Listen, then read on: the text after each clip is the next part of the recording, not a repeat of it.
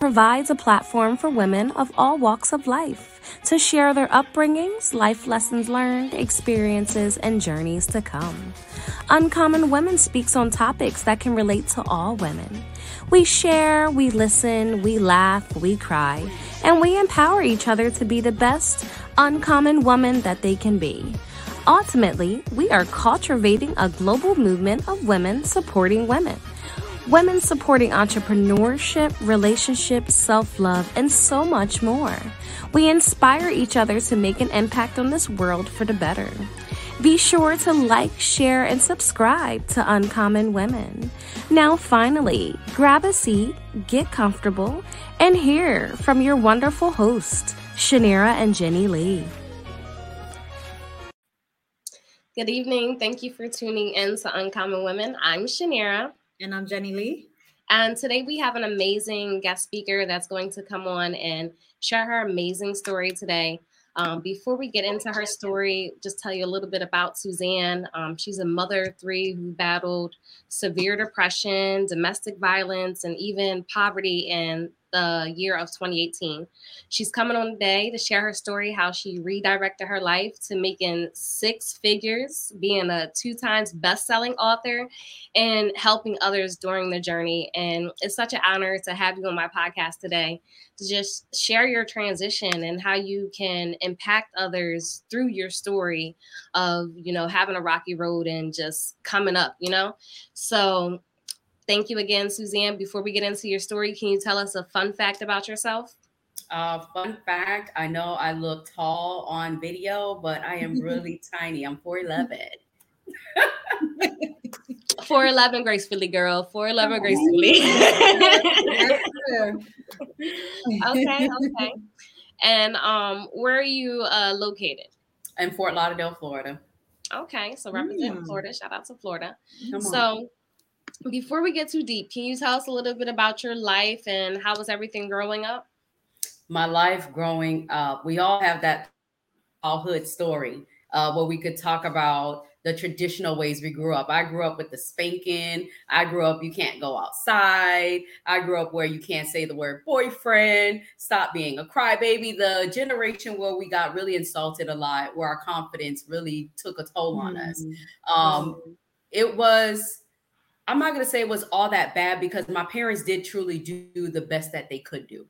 You get what I'm saying? Raising us and trying to figure out who we were as individuals. So they did do their best, but I do feel like because of the traditional ways that they grew up, there was a lot of unhealed trauma. There was a lot of things that we experienced that we couldn't be vocal about. And when we became adults, I feel like it traumatized us. It now became a trigger because you remember that from your past. You remember being molested. You remember, getting a spanking for no reason sometimes. You could be in the back porch and you're in trouble just for being in the back porch. You know what I'm saying? But so I'm not going to really say it was all that bad. I had traditional parents that only took over what they knew. You get what I'm saying? So there was a point in my life where I had to learn how to forgive them. But later on in the story, you guys will understand, how that forgiveness started because it truly wasn't their fault. They were only giving me what they only knew. What they learned. You get what I'm saying? Yeah. So I was only, and what people don't realize is that childhood trauma, you get what I'm saying? When we don't deal with it, when we don't attack it, when we don't fix it, you start to look at your kids and you be like, oh, I remember when that happened to me as a kid, or I remember that trait in me, get what I'm saying, as a kid. So I'm not going to make it all muddy and bad. It was beautiful and there was some down moments. I agree. And so based on your story, you grew up with a 2-parent household, correct? Yep. 2-parent household. Now, depending on what type of neighborhood or the type of people or community that you went to school in, did people look at you different because you had a 2-family household versus, statistics now, or? I wouldn't even say that because I was just really the quiet girl, the nerdy girl, the one that didn't really talk to anybody much. So I think that made me awkward. I hung out with the Esau kids. You get what I'm saying? People that I knew were at my level mentally. So I was the one that was a little awkward to everybody. And the only way you would know me is if you know my sister and brother. You know what I'm saying? They were more out there. They were more they were taking more risk than I was. I was a bookworm. They were just more outgoing. People noticed Right. them. People noticed them than they notice you. They'd be like, "Oh, is that your sister? Or is that your brother?" I was really quiet. I didn't really have much friends growing up. Yeah, I had the little boyfriend and the little crushes, you know what I'm saying? But I had a strict brother. He would not allow that. You're not her best friend. Don't walk her home. He had it in check. So I was just always to myself and scared to experience things. Interesting. So you spoke a little bit about, your family and generational curses with mental illnesses. How did that play a part in your life as you got older? As I got older, I would say when I hit my late 30s is when everything really started trickling down. That's where I was like, okay, something ain't right. You know what I'm saying? I was overprotective of my daughter from being molested.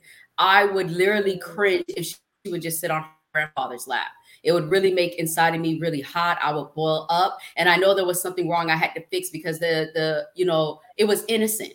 But because of my trauma, I was bringing that to my daughter.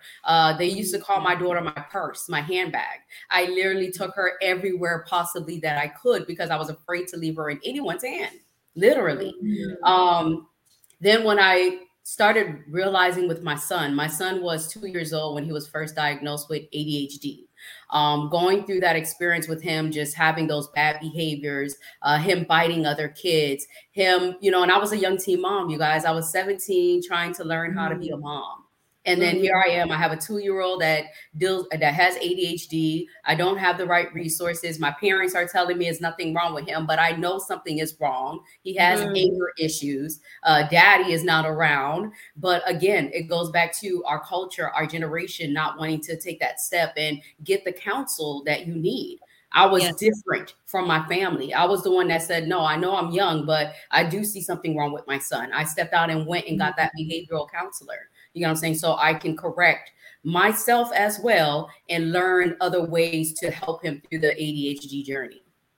So it's a lot of things that pop up through my childhood that now is in my children. It's now in my adult life, and I'm monitoring everything and I'm trying to pour knowledge. I'm trying to correct it where I can, but you can only do so much. People need to realize that your children are just a mimic of what you don't want.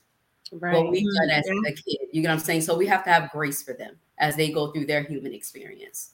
Yeah, I totally agree with that because like you said, they mimic everything you do, they see, and that's what they grow up into. And that was like, even though you were young, you had you could tell you had a mature mind and you wanted things differently. You wanted to be raised differently and do things differently with your own kids. And that's the accountability you took for your son. You're like, nah, something's wrong. People can tell you whatever they want to tell you. But as a parent, we know when something's wrong with our child. Right. Like even when it comes to finances, my parents weren't really good with finances, money management. I saw them working multiple jobs. I would go out there, work 2-3 jobs thinking that's what I had to do. And then you become an adult and you're like, this can't be life. I cannot be working 2-3 jobs. Right. You know what I'm saying? And, that brought me into poverty. You know what I'm saying? Because I was trying to get all the credit cards, make this work, living paycheck to paycheck. Paying a credit card to pay another credit card. No, it's not it. It's not it at all. No, it's not. Not at all. Yeah. So there's a lot of things that I could see from my childhood, just watching my parents, you know what I'm saying, that trickled down those bad behaviors into my life. And that's really good how you took that as a teaching tool and changed your life based off of their circumstances versus you using it and being a victim. Because, some people would be like, well, my parents, and not being accountable. And it's really good that you can actually be accountable for the things that you went through and acknowledged how it's affecting you being a parent. Now, speaking on that, do you feel as though, or was you able to express what you were going through with your daughter with anyone when, you felt that you were protecting her from things that may happen in your past? Was you able to express that or talk to anyone in your family? One thing that is new in my family is being very open. Prior to that, I'm going to say no. Why? Because had I had the correct support in 2018, I feel like I would have not been severely depressed. Like someone who literally would get up, drive every morning and say, look, I just want to take my life. And then you start hearing that little voice in your head saying, you know, drive into the car. You know what I'm saying? All they're trying to do is stress you out. They don't even understand what you're going through. Nobody gets it. What's the point of being here? You know what I'm saying? When it got that bad and I realized that it wasn't people's fault around me, that they didn't understand it. They were not educated in it. You know what I'm saying? I'm walking around saying, I don't feel good. I don't feel mentally well. They're looking at me like, man, you Suzanne, you strong. Here we go. That strong Black woman conversation. You know what I'm saying? No, I'm not strong. I'm telling you, I need help. I'm telling you something is wrong. But because of who you are, the expectation that everybody sets for you, not the one you set for yourself, the one they set out for you to be that strong person, to always handle things, to not complain about anything. They take that and they start saying, no, nothing's wrong with you. I was mentally ill. I was sick. I felt disgusted with myself.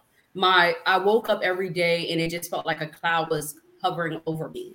I would wake up every day literally crying myself to sleep, crying on my way to work because I just didn't understand the things that were happening in my life. Now you got to understand, I was in a marriage for 12 years. You know what I'm saying? In that marriage, you know, domestic violence was there, verbally, emotionally, you know, physically.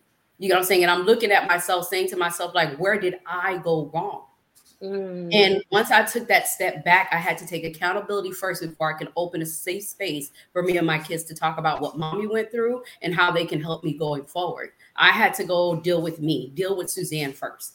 You know what I'm saying? Start telling myself that I had a choice who I surrounded my space with. I had a choice who I held those conversations with that were not healthy for me. I had a choice to redirect everyone in my life that was not going to help me grow or get myself mentally well again. And it took some time for me to resonate that, for my mind to really shift to that mindset. And then I became vocal with my children. Then I started sitting them down, explaining to them what I was really going through. And it wasn't their fault because I was angry all the time, yelling and screaming. And once they understood that, we talked about the past. We talked about the domestic violence. We talked about the marriage. And now we have a fun fill of open conversation. They call me the 24/7 preacher.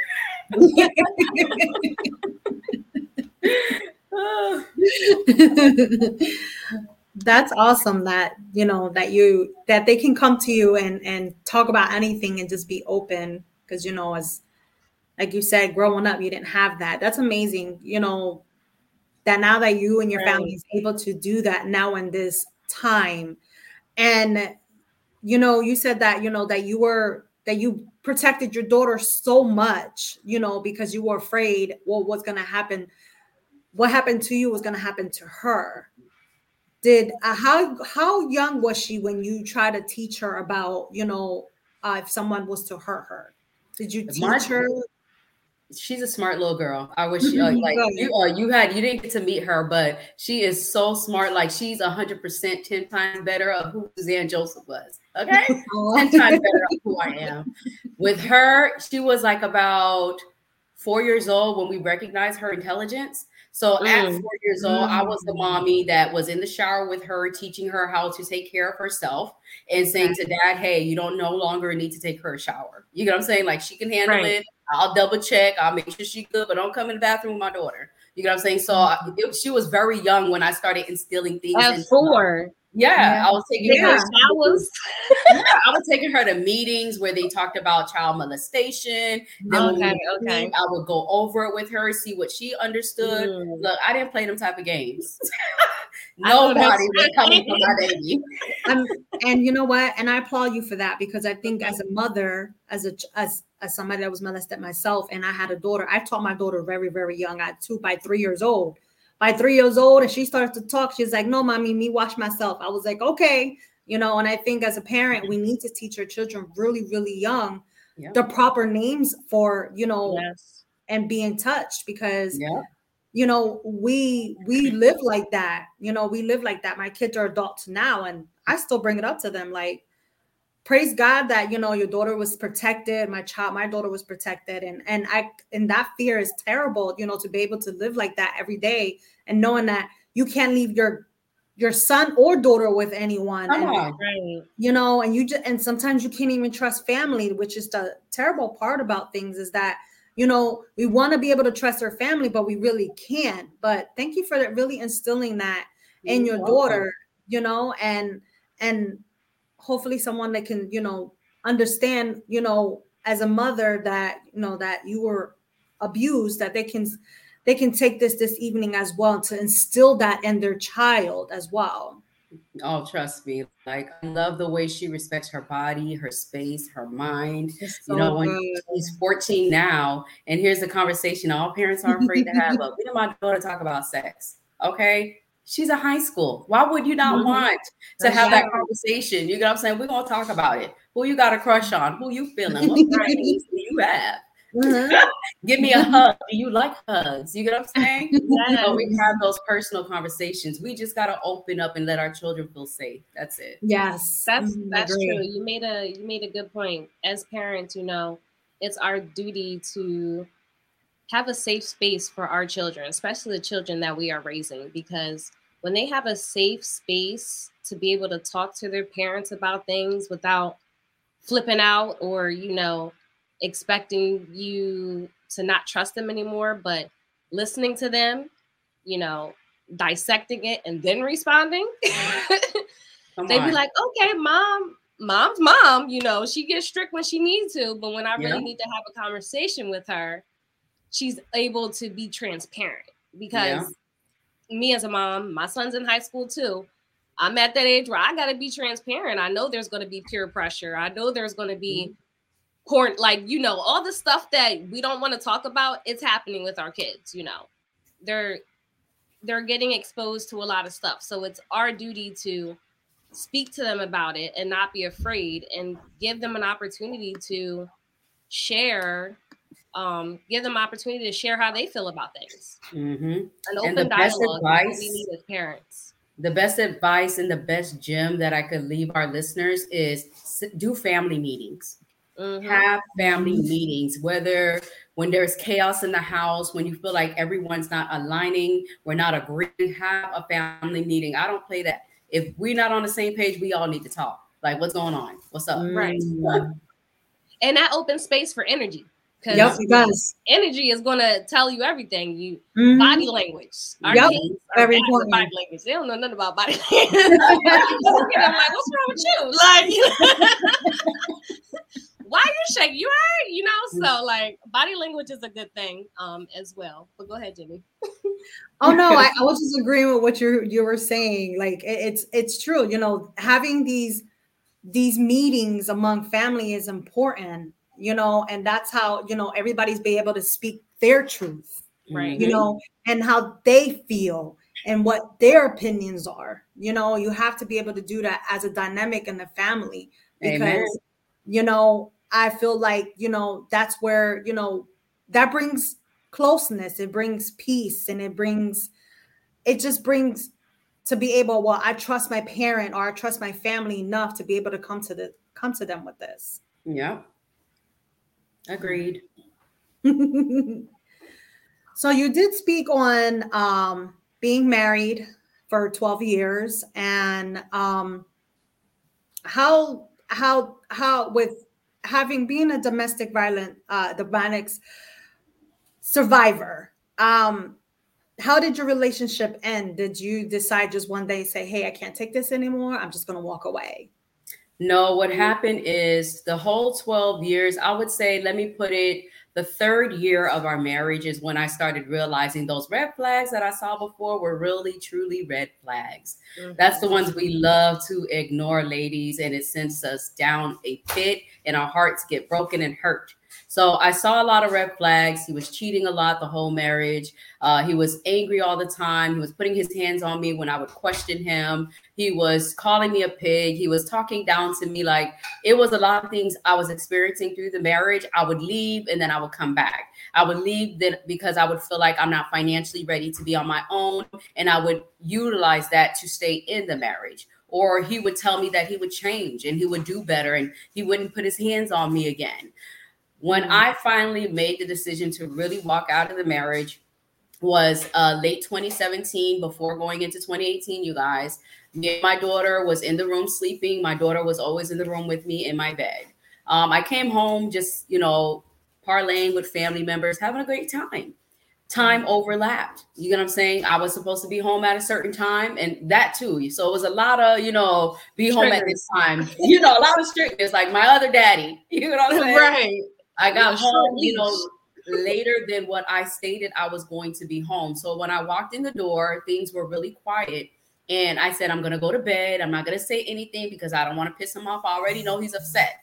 I laid in the bed and literally woke up to him beating on me while my daughter was in the bed laying next to us. Oh my goodness. And something in my mind immediately say, if you don't get up and jump, he's going to beat the living crap out of you. You need to get up right now. And I literally just jumped out of the bed with my daughter just screaming, saying, Daddy, stop, Daddy, stop.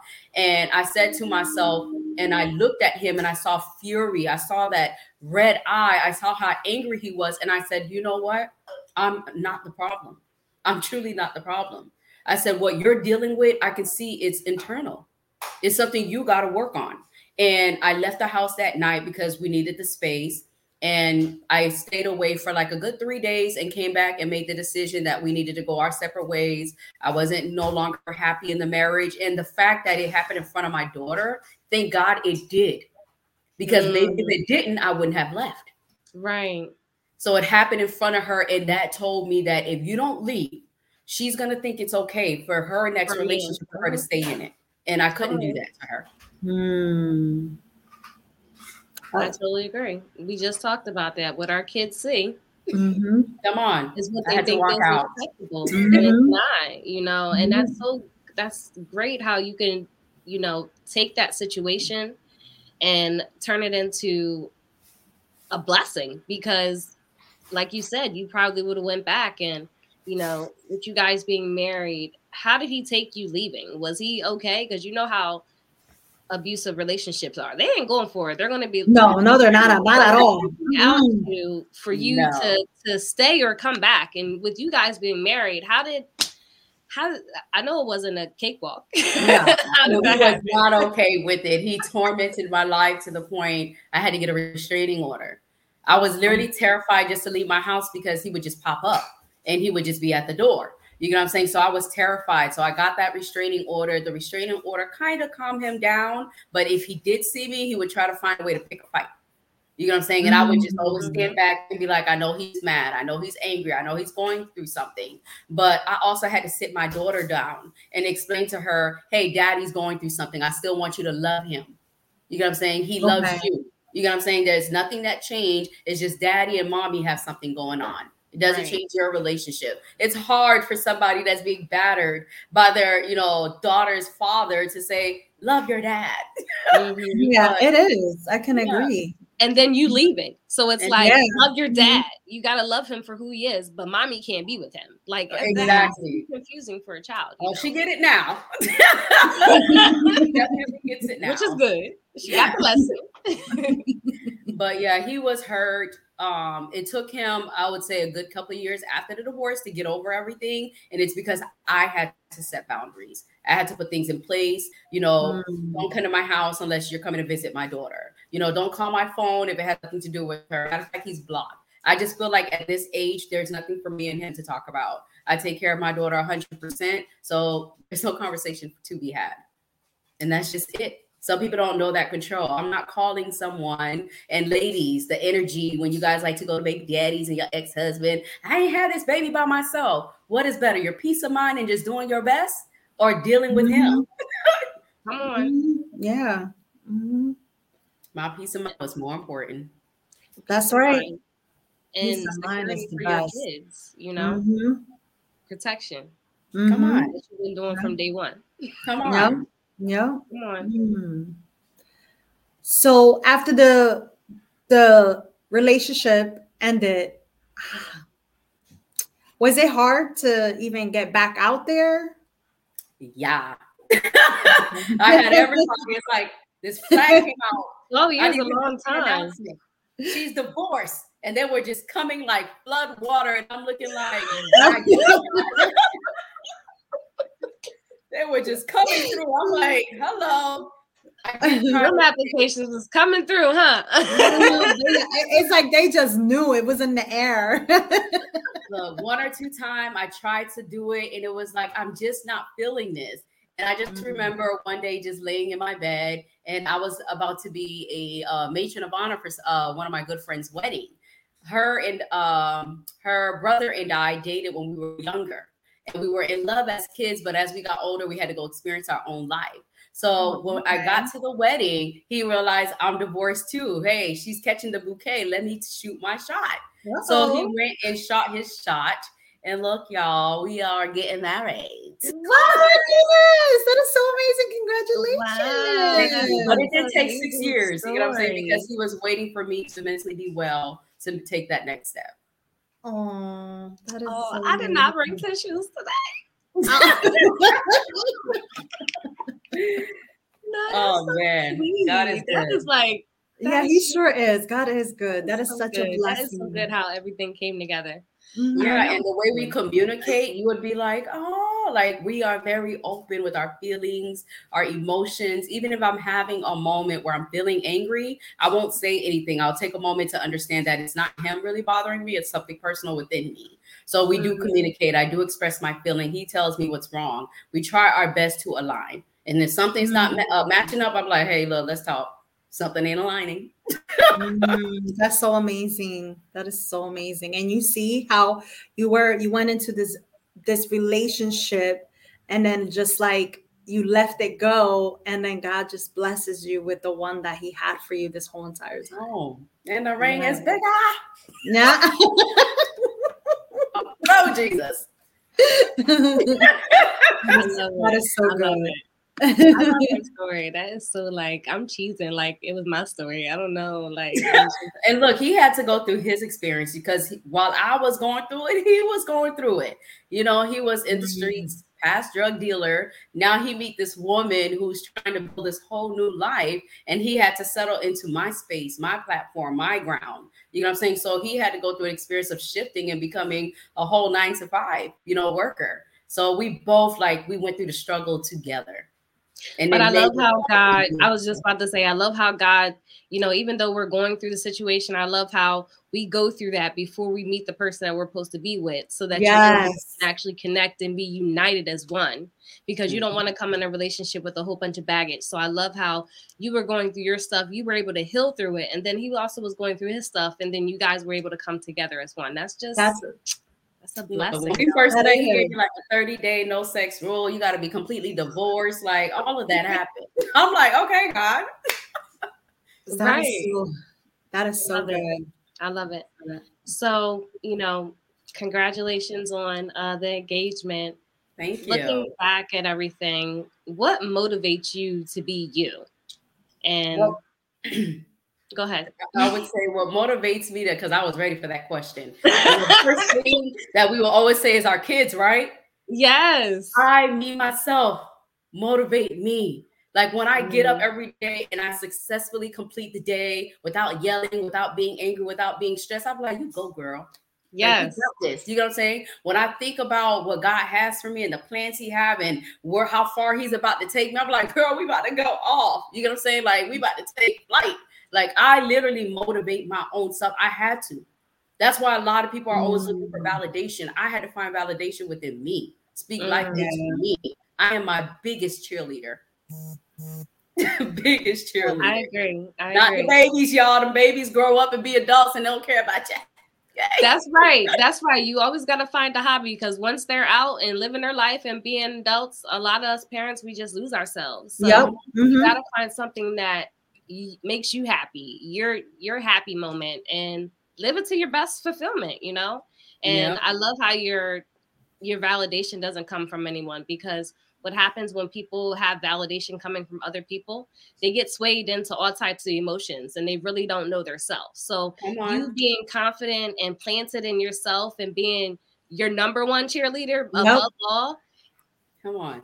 Look, I get asked all the time why am I so confident? Like, why do I have this energy all the time? I'm going to, be really real with you ladies. And to those listening, to those who's always experiencing hurt, like, I don't have anybody, I don't have any friends. I was once that person. I'm losing all my friends. You know what I'm saying? Everybody's just dropping like flies. I remember the last encounter I had with a family member, and things were just going left. And I asked God, because we forget to ask when we ask God, you know, give me my support group, give me the surrounding that I need, give me the people that's going to help me grow. And when he starts snatching them people out your life that don't align, like, wait. That's so true. That is so true, though. That is. Look, them tears start flooding. You're yes. like, what did I do? And I remember that last encounter I had with a family member. I loved her, but I knew something was off. And when we were in friction and we weren't aligning, I remember walking in the door from a photo shoot we were supposed to do together. And I got on my knees and I said, God, what am I doing wrong? Why is it that I can't connect with people? Why is it that all these people are leaving me? It's because that prayer I asked for. I needed support. I needed women that could pray for me. I needed women that was going to help hold me accountable. I needed women when I was going to speak the wrong thing, they corrected me and I could handle my spiritual offense with no issues. You get what I'm saying? So I didn't see it that way. I just saw it as me losing people. But then I saw how hurt I was about losing another human being. And I didn't like that feeling. I didn't like it at all. I did not want to be conflicted by another human being's emotion and them not wanting to be around me. So I had to learn to be my own best friend with God. I had to learn to take my own self out and hang out with myself and gossip with myself in my own mind. You know what I'm saying? I had to learn how to just do me. And it takes a lot because some people are addicted to building relationships. I build relationships to serve. My life right now is only about God. You get what I'm saying? So when people when people come around me, you automatically want to be like, let's be best friends. You get what I'm saying? But then I have to open up my mouth and say, at this time, I cannot provide that to you. The hardest conversation. Nobody wants to communicate in a healthy manner. You know what I'm saying? Like, I love your energy. I love everything about you, but I know you like to hang out a lot. I know you like to go to dinners a lot, and I'm really not about that life. I do like to do it once in a blue, but you might be the friend that like to be on the phone every day. So I'm gonna help you. So you don't say that I'm not a good friend. Right. You know, so I'm gonna help you. That part. Yeah. I mean, sometimes it's okay, you know, to be by yourself and focus on you and do what you need to do and what's going to benefit for yourself. And that's important. We need that time. We need, especially, you know, when God is telling us to move and do something and be obedient and to walk in his alignment and his purpose. That's what we have to do. Sometimes we have to just, you know what I mean? You love them and, you know, but this is how I see it. If they love you and they know that you're in a season where not everyone's going to be around you and God is just using you for something. Come on. They're going to understand, okay, God's doing something there. I'm going to be here and I'm going to support her, even though, you know, we're a little distant right now. And that's okay. And let's be honest. There's no friends that's really like that out there. They just don't get it the first time around. That's true. That's true. That's true. But I feel like the Lord, the one that God blesses you with, those are the ones that will understand. What? I think it also comes with growth because that too. Because there's women that I grew apart from based off of where I see my life going. And, you know, when we see each other, it's high and by. It's no bitterness. I feel like it just depends on the situation, the type of circumstance, and what level of life they're in. Because the bitterness, the hatefulness, the gossip, and things like that, they're not in a place of comfort within their self. Because I know for me that if it's not something aligned with what I'm doing, I know that I can't have bitterness for us not being friends or being in agreements or hanging out. I don't do that no more. So it's like, you got to know a place in your life where you're like, I'm not there and this is where I'm going. And I love you from a distance, but we're just not aligned. And where I'm trying to go, you're not where I'm at, you know? Exactly. So, it's all and about then I have grace when it comes to a lot of like grace. that. Yeah, exactly what you said, grace. Yeah, you have to have grace for them because you were once there and you didn't get it. So you got to allow them to get there. Right. But we won't let you do it from afar. Right. So how did you get into, you know, being an advocate for mental health? How I walk this journey is experiencing it for myself.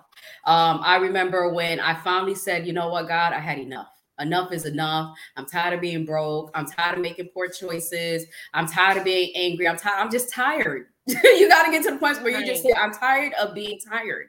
And I remember just getting on my knees and just praying to God, saying, like, I really want to shift in my life, and whatever I need to do, whatever obedience I need to put out, whatever I need to do to correct myself, fix my heart. Because my heart is feeling so angry. My heart is feeling mad. My heart is feeling confused. My heart don't understand. And I had to, you got to get, get a little ghetto with God a little bit and be like, yo, like, what's up? You know what I'm saying? Like, I thought I was your daughter. Like, this can't be life. It's wild out here. Like, you know how I feel right now, right? I want some sanity. I want some peace. And I started talking to God like that, being myself in our conversation. Right. And then slowly, I remember one night having a dream, and I was writing down calendar months. I was writing down visions. I was writing down goals. And I would get up every morning, and everything that I was dreaming, I would write it down on my journal. I'm like, vision, goals. I'm like, God, what are you trying to tell me? Like, I know you're talking to me, but I wasn't at that level yet where I understood what he was trying to, what he wanted to convey to me. So I would go to sleep. This time I'm anxious to go to sleep now, y'all. Look, I ain't depressed no more. Confirmation, right? Like, I see God doing something. You're just like, I want to dream tonight. Yes. Put it in me. Tonight, God. What's the story tonight? That bubbling spirit in your stomach, like, something is about to burst, something new is about to happen. So I went to sleep again. And then I started dreaming again. I saw myself speaking on stages, which already happened. I saw myself, speaking in spaces like this and encouraging women. And then I got up and I would write it down again. I said, okay, wait a minute. I see a journal being created, and I see something in me being created as me being a speaker. You get what I'm saying? So I'm trying to put two and two together, but I still don't know how to make it work, y'all. So I created this whole PowerPoint presentation. And I called on a few friends that I still was attached to. And I was like, I think these people will be great for this project. So let me rally them in. Let me get them into the conversation. I set up a whole meeting. I presented my whole PowerPoint presentation. And at the end of the conversation, the feedback was, it's going to cost too much. Oh, I'm really busy right now. Or I got this going on. And I said to myself, wait a minute. Is this really happening? Like, I really got sad inside, because these were people that I thought the expectation I set for them would support me. You get what I'm saying? And I remember going back to the drawing board, and I went back to my fiance, and I said to him, I was like, nobody really wants to do the project with me. So what do I do now? He was like, wait a minute. You said God gave you the dream, right? And I was like, yeah. So he said, did he ask you to put anybody in it? I'm like, no. He said, so why can't the dream survive? And I'm like, wow, you're right. You are so right. So I still wasn't shifting in my mind yet. Though he was right, there was still something not connecting yet. I'm like, how do I implement this vision God has given me? I don't want to mess up this time. I want to get it right. You know what I'm saying? I've invested in business before and it failed. I want to get this right, because it's not a business. I'm about to walk in purpose. Something that I'm about to evangelize to the people. So I need to understand. So I remember Audrey Brooks, who is my therapist, who will never leave my life until God says so. You know what I'm saying? I remember her reaching out through me, through Facebook to me. And she said, hey, are you okay? And tears were still rolling down my eyes, because I still didn't have that support. You get what I'm saying? I put a whole presentation out, and nobody wanted to support the vision. So I'm still looking for support. I'm still looking for understanding. And she invited me to this event that Geralda Larkins did. It's called Train, Transform, Transition. When she invited me to that event, I was very hesitant. I'm getting there, you guys. I was very hesitant. I said, you know what? I don't know, God. I ain't going today. And something said, if you don't get up, I don't care if you show up an hour before it ends. I need you to go. So I got dressed. I was still a little procrastinating, and I still got there. It was like an hour before the event ended. You guys, when I walked in the door, I couldn't stop crying, because what I saw in front of me is what I needed. I saw women praying on each other. I see women encouraging each other, inspiring each other, showing them how great and what they've overcame. And I'm like, God, this is all I'm asking for. This is all I want. And I decided to join the Strategic Society, and they held my hand and walked me through every step. They held my hand and made sure that I transitioned. They held my hand and made sure that my heart was healed before I went out and coached and mentored and spoke about what God did for me. My heart had to be true. And I will forever love these women. But that's how I became Suzanne Joseph, the wellness strategist, speaking about mental health advocacy, telling all my girls, all my queens, all my ladies, look, we're going to win. We can win, but you got to speak your mind. That was so powerful. Thank you. I'm speechless. That mindset shift is no joke. Oh, There's nothing you can do if you don't shift your mind. That's amazing how sometimes we try to talk ourselves out of things. Yep. And God knows what's best for us. But in that moment, we don't see it. So for you to be obedient, not even knowing that you were being obedient, and he positioned you to meet the women that you needed to meet to bring you to where you're at now, is like, God is so good. He is unconditional. And the way he places the pieces together, like, it just gives me goosebumps, because you can't explain that any other way. Like, it can't be nothing else but God. Come on. And I don't understand. I mean, I guess they'll get there, but from what God's done in my life, I couldn't have it any other way. I feel you. And you think I'm going to let anybody come and play with me? Not in this season. I went through too much. I had the BFF. I had the friends already. Now let me be an adult. Let me grow. Let me flourish. Let me win for Christ one time. Come on. Yeah. And you need friends that understand that. Like, I love you. Ain't nothing wrong. I'm just growing right now. It's my growing season. Yep. Just let them be, especially ones where they just let it be you. Come on. Just let it be you. Just let it be you. However you want to do things, and however God is telling you to do things, let them. Just let them. They don't sit there and be like, oh, well, you're not doing this, and we're not talking every day. Like you said, it's their growing season. Let God just work on them. Let them just be them, and however they want to do things in their season. And come on. I'm with you guys. God is in the biz, y'all. Yes, he is. He sure is. Woo!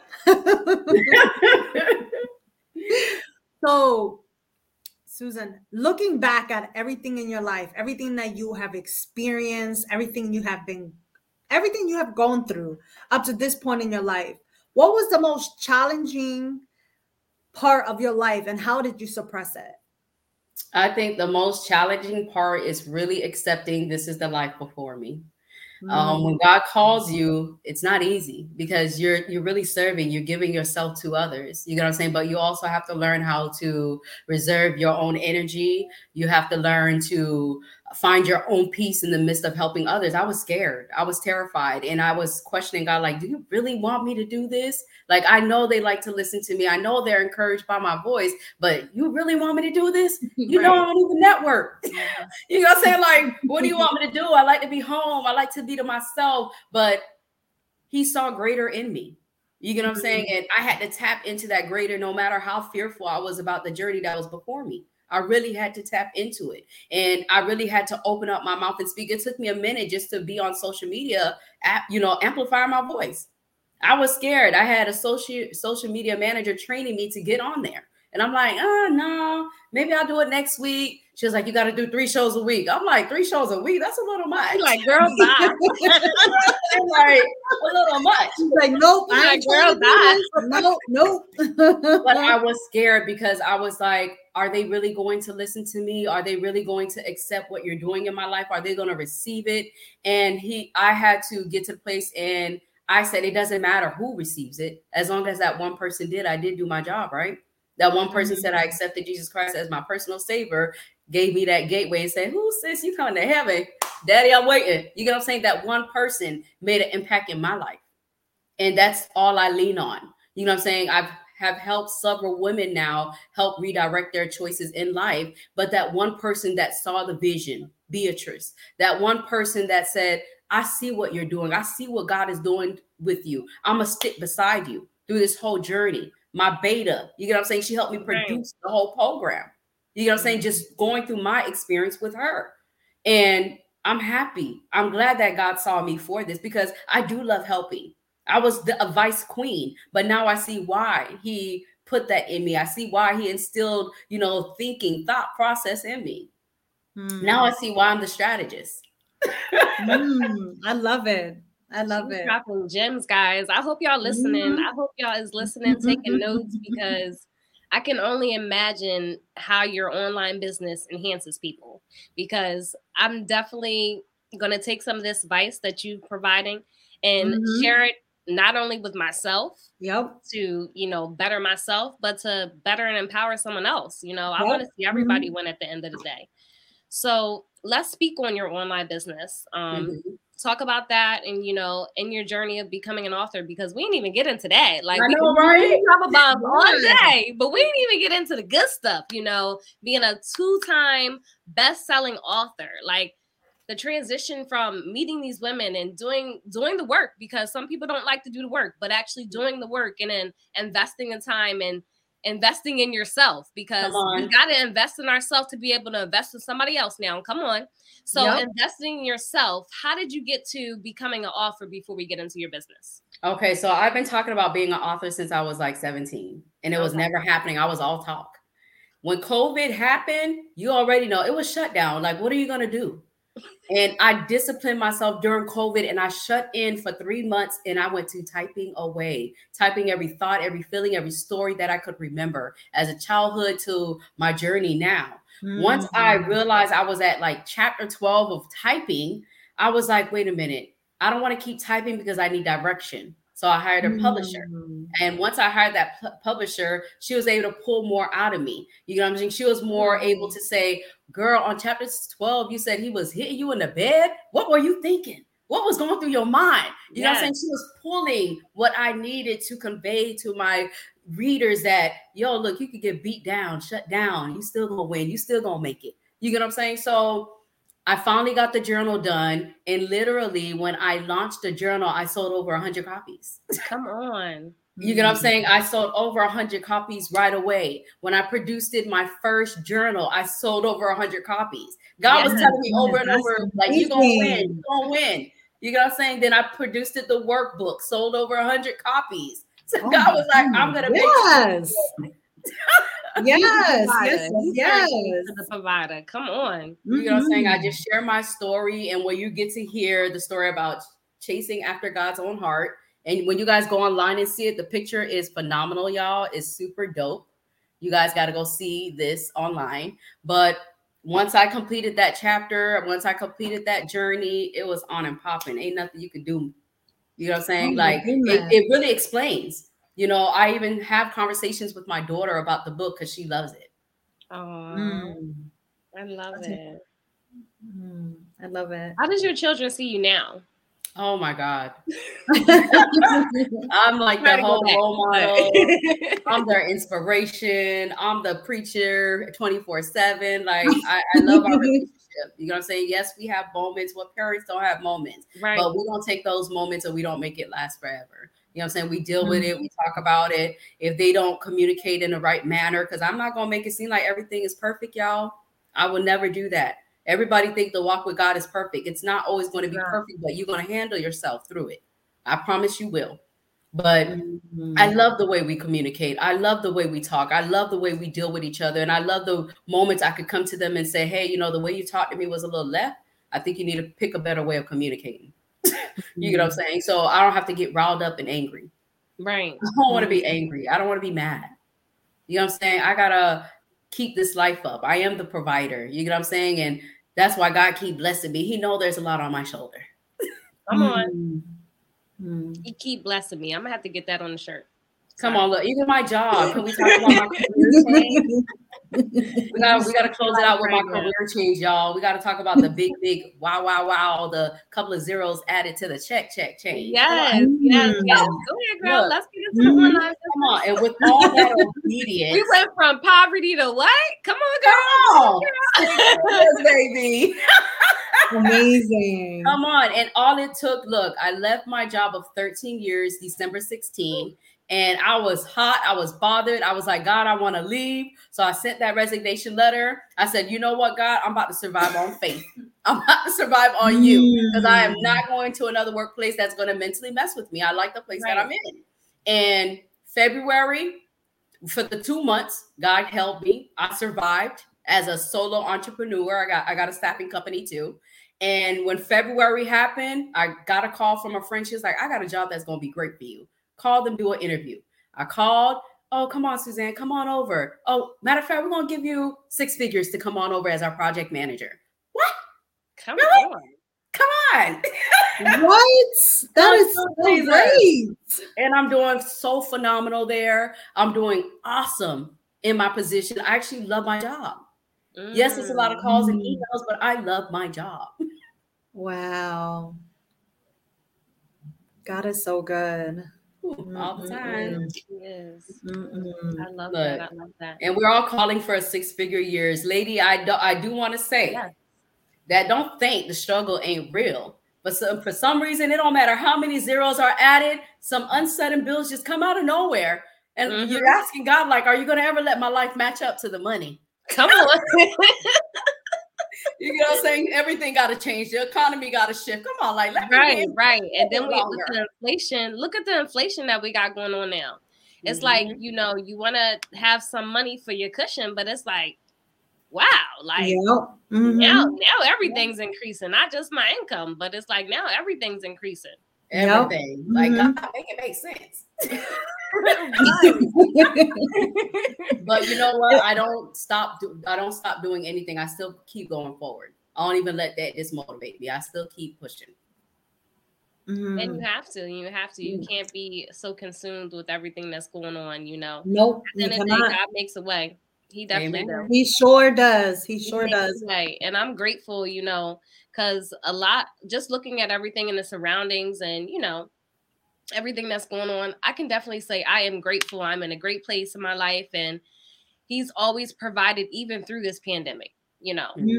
And we took life for granted. Yeah, we sure did. Took life for granted. So like coming out of the pandemic, I see my whole vision has brought clarity in what life is truly about. Come on. Yeah. And who to depend on.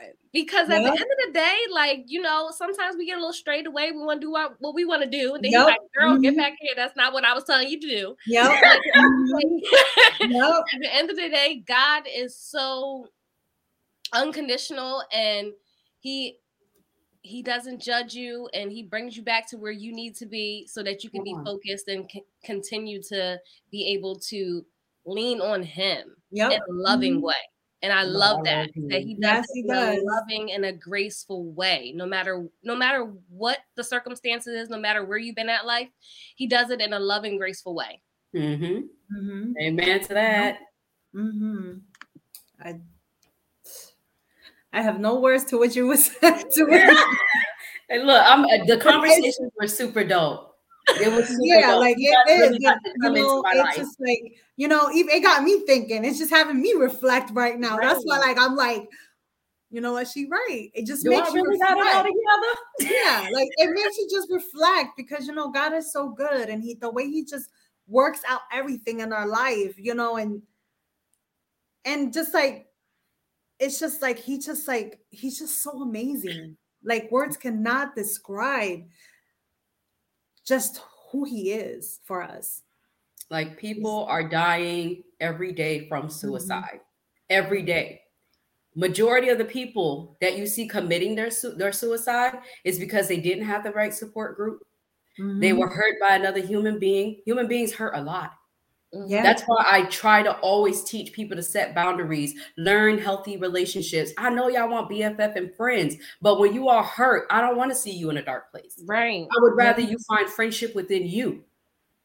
You get what I'm saying? And if we all, I say to myself and I pray to God all the time, I said, God, like if you could just snatch them up in that place that I was in, that place in their heart where they felt broken, where they felt sad, they felt defeated. Like if you could just snatch them before they jump, you know what I'm saying? Before they take those pills, before they commit. Right. You know what I'm saying? Like we can change the world, but it takes people. We are conflicted by people, and nobody wants to see that. And that's all I'm trying to teach to people. Love on you, speak life to you, do what's good for you, do what makes you feel well, do what makes you feel happy. Because at the end of the day, when God calls you home, he's going to ask, Suzanne, what did you do? He's not going to ask Shanira. He's not going to ask Jenny. He's not going to ask none of you guys what I did. He's going to ask me what I did. So when you want to get defeated and down because you lost somebody through death, I'm about to deal with death right now. And I deal with death differently from other people. People need to die. That's how I see it. Yes, you love them. Yes, that was your mom. That was your dad. But can we let people die in peace? But this is the part that, you know, when I start speaking, offend. You get what I'm saying? So I stay in my place and I stay in my realm. And I tell people all the time, like, you have to overcome people for you to be well. I get you got to grieve, but grieve with healing. Get someone in the center of your grieving. Like I tell my kids, I don't ever want to see you stuck. I don't want to ever see you saying, woe is mom. I gave you guys everything from me. Everything I could possibly give, I gave it. So you should be happy that I am dying to my father. You should be happy that I lived a fulfilled life. I just wanted to see y'all smile every day, literally. But it's all on how we see it. What mindset, what perspective do you want to be in?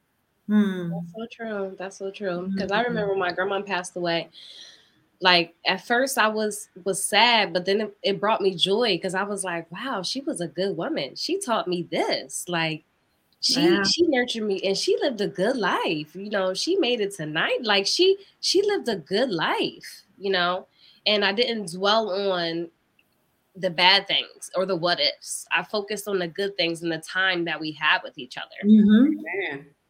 Yeah. And that's important to do that because I think that that pulls you through, you know, just hanging on to the good memories and knowing that, you know, it was God's timing for her to go home, you know, and I can relate to, you know, Shanira, like when my grandma passed too, you know, back in 2018. And I was just like, at first I didn't know how to like really emotionally take it, you know, and after a while, you know, I cried, I got sad, I cried, I grieved, but I moved on because, you know, I knew that she was in the better place. And I knew she lived a long life as well, you know. You know, she done this a lot, you know, but the one thing that I can sit back and always say that she always helped others, no matter if she would give her last dollar to help. And that's what we got to do. Just stay on the positive thought so we can let people rest in peace for real. Yes. Yeah. You're dropping bombs today, girls. I'm sorry. I'm a jokester, but it's Shanira, do we have any open questions from the audience? Just some comments. Hi, Angie. Thank you so much for tuning in. Blessings to you.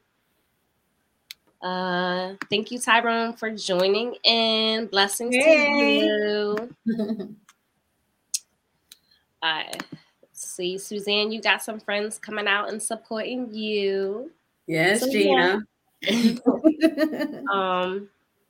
Just some comments, no questions. Go ahead. Yeah, just a lot of love. A lot of love. Love, and that's what you mean. Love. Love is the one thing. A lot of love in the building. Love is the one thing that we all need to give each other. It's just love. Yeah. So, Suzanne, thank you so much for sharing your amazing testimony. And it's been an honor with such amazing jewels that you were giving out this evening. And anyways, we have one question we ask all our guest speaker. What makes you uncommon? What makes me uncommon is me. You know what I'm saying? Myself. You know, I speak the truth. I know sometimes the truth may be a little indirected to some other people, it might offend, but I'm only speaking what God is putting on my heart because I truly want people to change. So I am uncommon. You get what I'm saying? I always say, God, people don't want to put me on their platform. You get what I'm saying? He said, you have your own platform. I gave you that. You get what I'm saying? So I love speaking live. I love being me. I love my quirky personality. I love the nerd in me. I love the direction that God is doing with my life. So I love everything about me. So I am uncommon. That is so good. That is so good. Thank you again, Susan, and thank you for our audience for tuning in this evening. And I want to speak on our clothing. Make sure you check out our apparel at www.uncommonwomen.net.